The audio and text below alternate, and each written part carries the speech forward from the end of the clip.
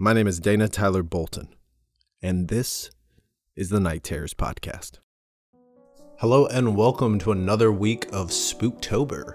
Today, our story is called Smiles the Teddy by DRMFeint off of No Sleep, and it deals with what lengths a parent will go to get rid of that creepy new toy.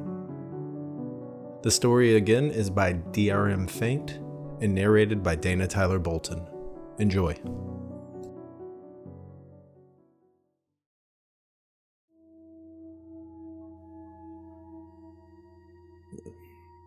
This incident began about a week ago, on my daughter's 5th birthday.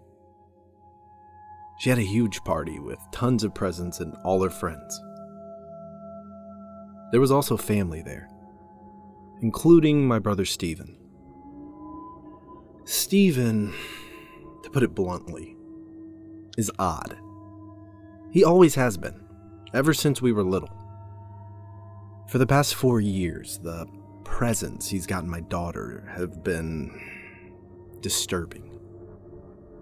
They've ranged from shrunken heads to voodoo dolls to a pig fetus in a jar.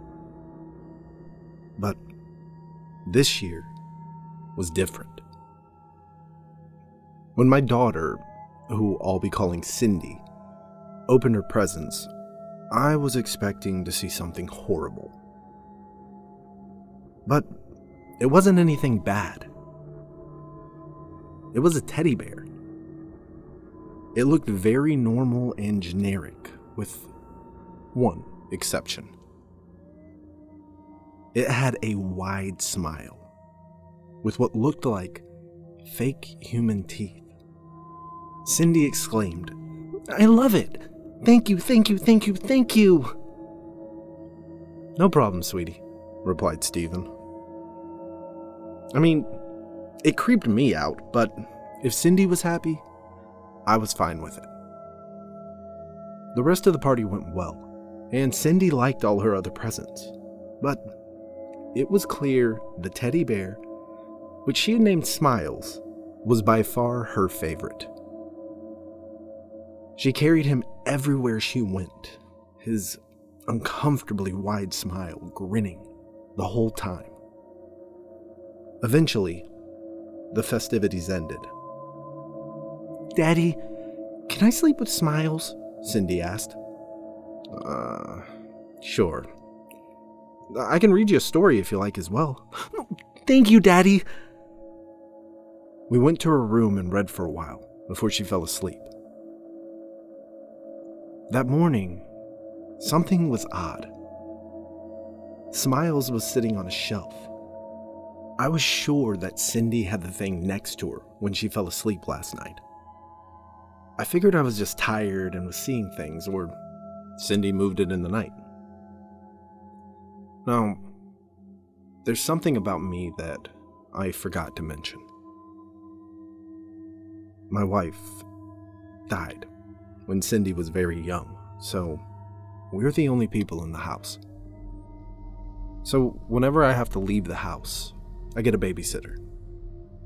However, the one I usually hire went off to college, so I had to find a new one. It took a while, but I eventually found a woman named Sharon who was willing to babysit. I went out to a high school reunion on Saturday. Sharon came to watch Cindy. I gave her the instructions and left. But I swear, when I left, I saw Smiles staring at me from the corner of my eye.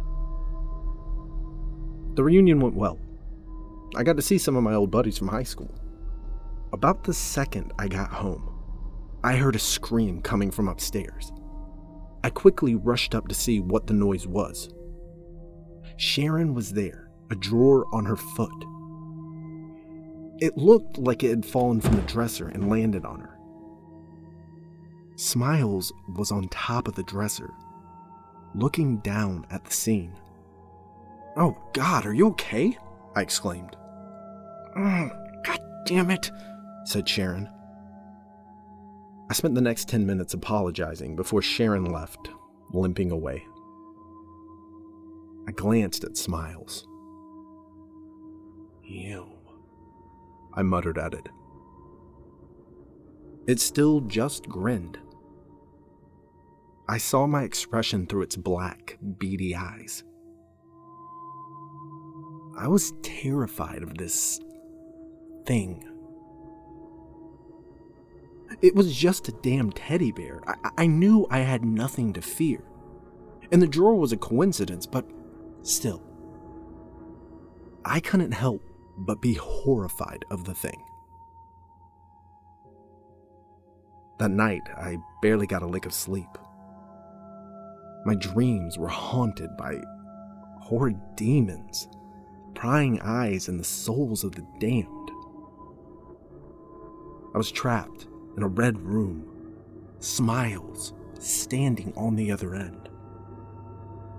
He slowly walked closer, getting larger and larger.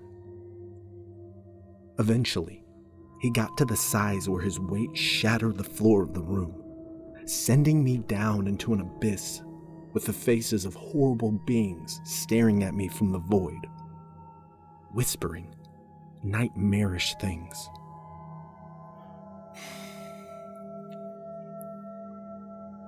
I decided I needed to get a hold of myself. It's an inanimate object, completely harmless. Harmless inanimate objects can't come to life and attack people. That's only in fiction. Everything is fine. But the incidents kept happening. Just normal things that could easily just seem like accidents or bad luck to a normal person not in this situation. But it was the bear. The thing was torturing everyone. Anytime I left the house, it struck on Sharon. It was like it didn't want me to leave, needed me to be here so it could play with my mind. Cindy still loved it. Whenever I tried to throw it out, she noticed and stopped me. I started to dread leaving the house. The final straw came about 2 weeks after the first incident. I had a conference and had to leave Cindy in Sharon's care. One day in, I got a call from the ER. A hot iron had apparently fallen on Sharon's head in a freak accident. It was completely unclear what had caused it, as the only thing on the shelf with the iron was a teddy bear, according to the man on the phone. I quickly got on the first train home. I couldn't have Smiles kill someone. I waited for Cindy to fall asleep. I deftly went into her room and took Smiles out to the yard. I prepared a small fire. The preparation took hours as it was a cold November night. As the wind howled, I set up the fire. By 2 a.m, it was finally complete. Quickly, I grabbed Smiles. "Goodbye," I whispered to it. Then I threw it in the fire. That morning, Cindy asked me, "Where did Smiles go?" I explained that his fur was made out of a toxic material, so I had to throw him out. Cindy was disappointed, but luckily didn't take it too hard. Those 2 weeks were completely stress-free. I had to go to another conference over the weekend. I told Sharon that I think the accidents are over. She accepted babysitting Cindy for the weekend while I was out. The conference was okay. On the first night, I went out to dinner with my friends. "Damn, this paper's story is giving me the creeps," said my friend Chuck, looking at a newspaper he bought. "What is it?" asked my other friend Jerry. "It's about some child murderer who escaped from the local prison. She apparently poses as a babysitter and surveys the house for a month or two before waiting to babysit and kill the child. Oh, God, I need to see that, I said. Okay, just let me finish it real quick, replied Chuck. No! Chuck must have sensed the urgency in my voice and handed me the paper. It was a picture of Sharon. Suddenly, I realized something that made my blood run cold.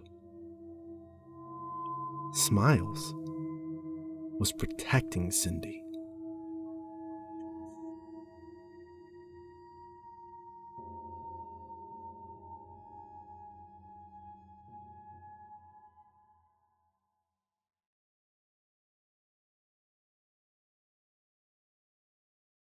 Thank you for listening.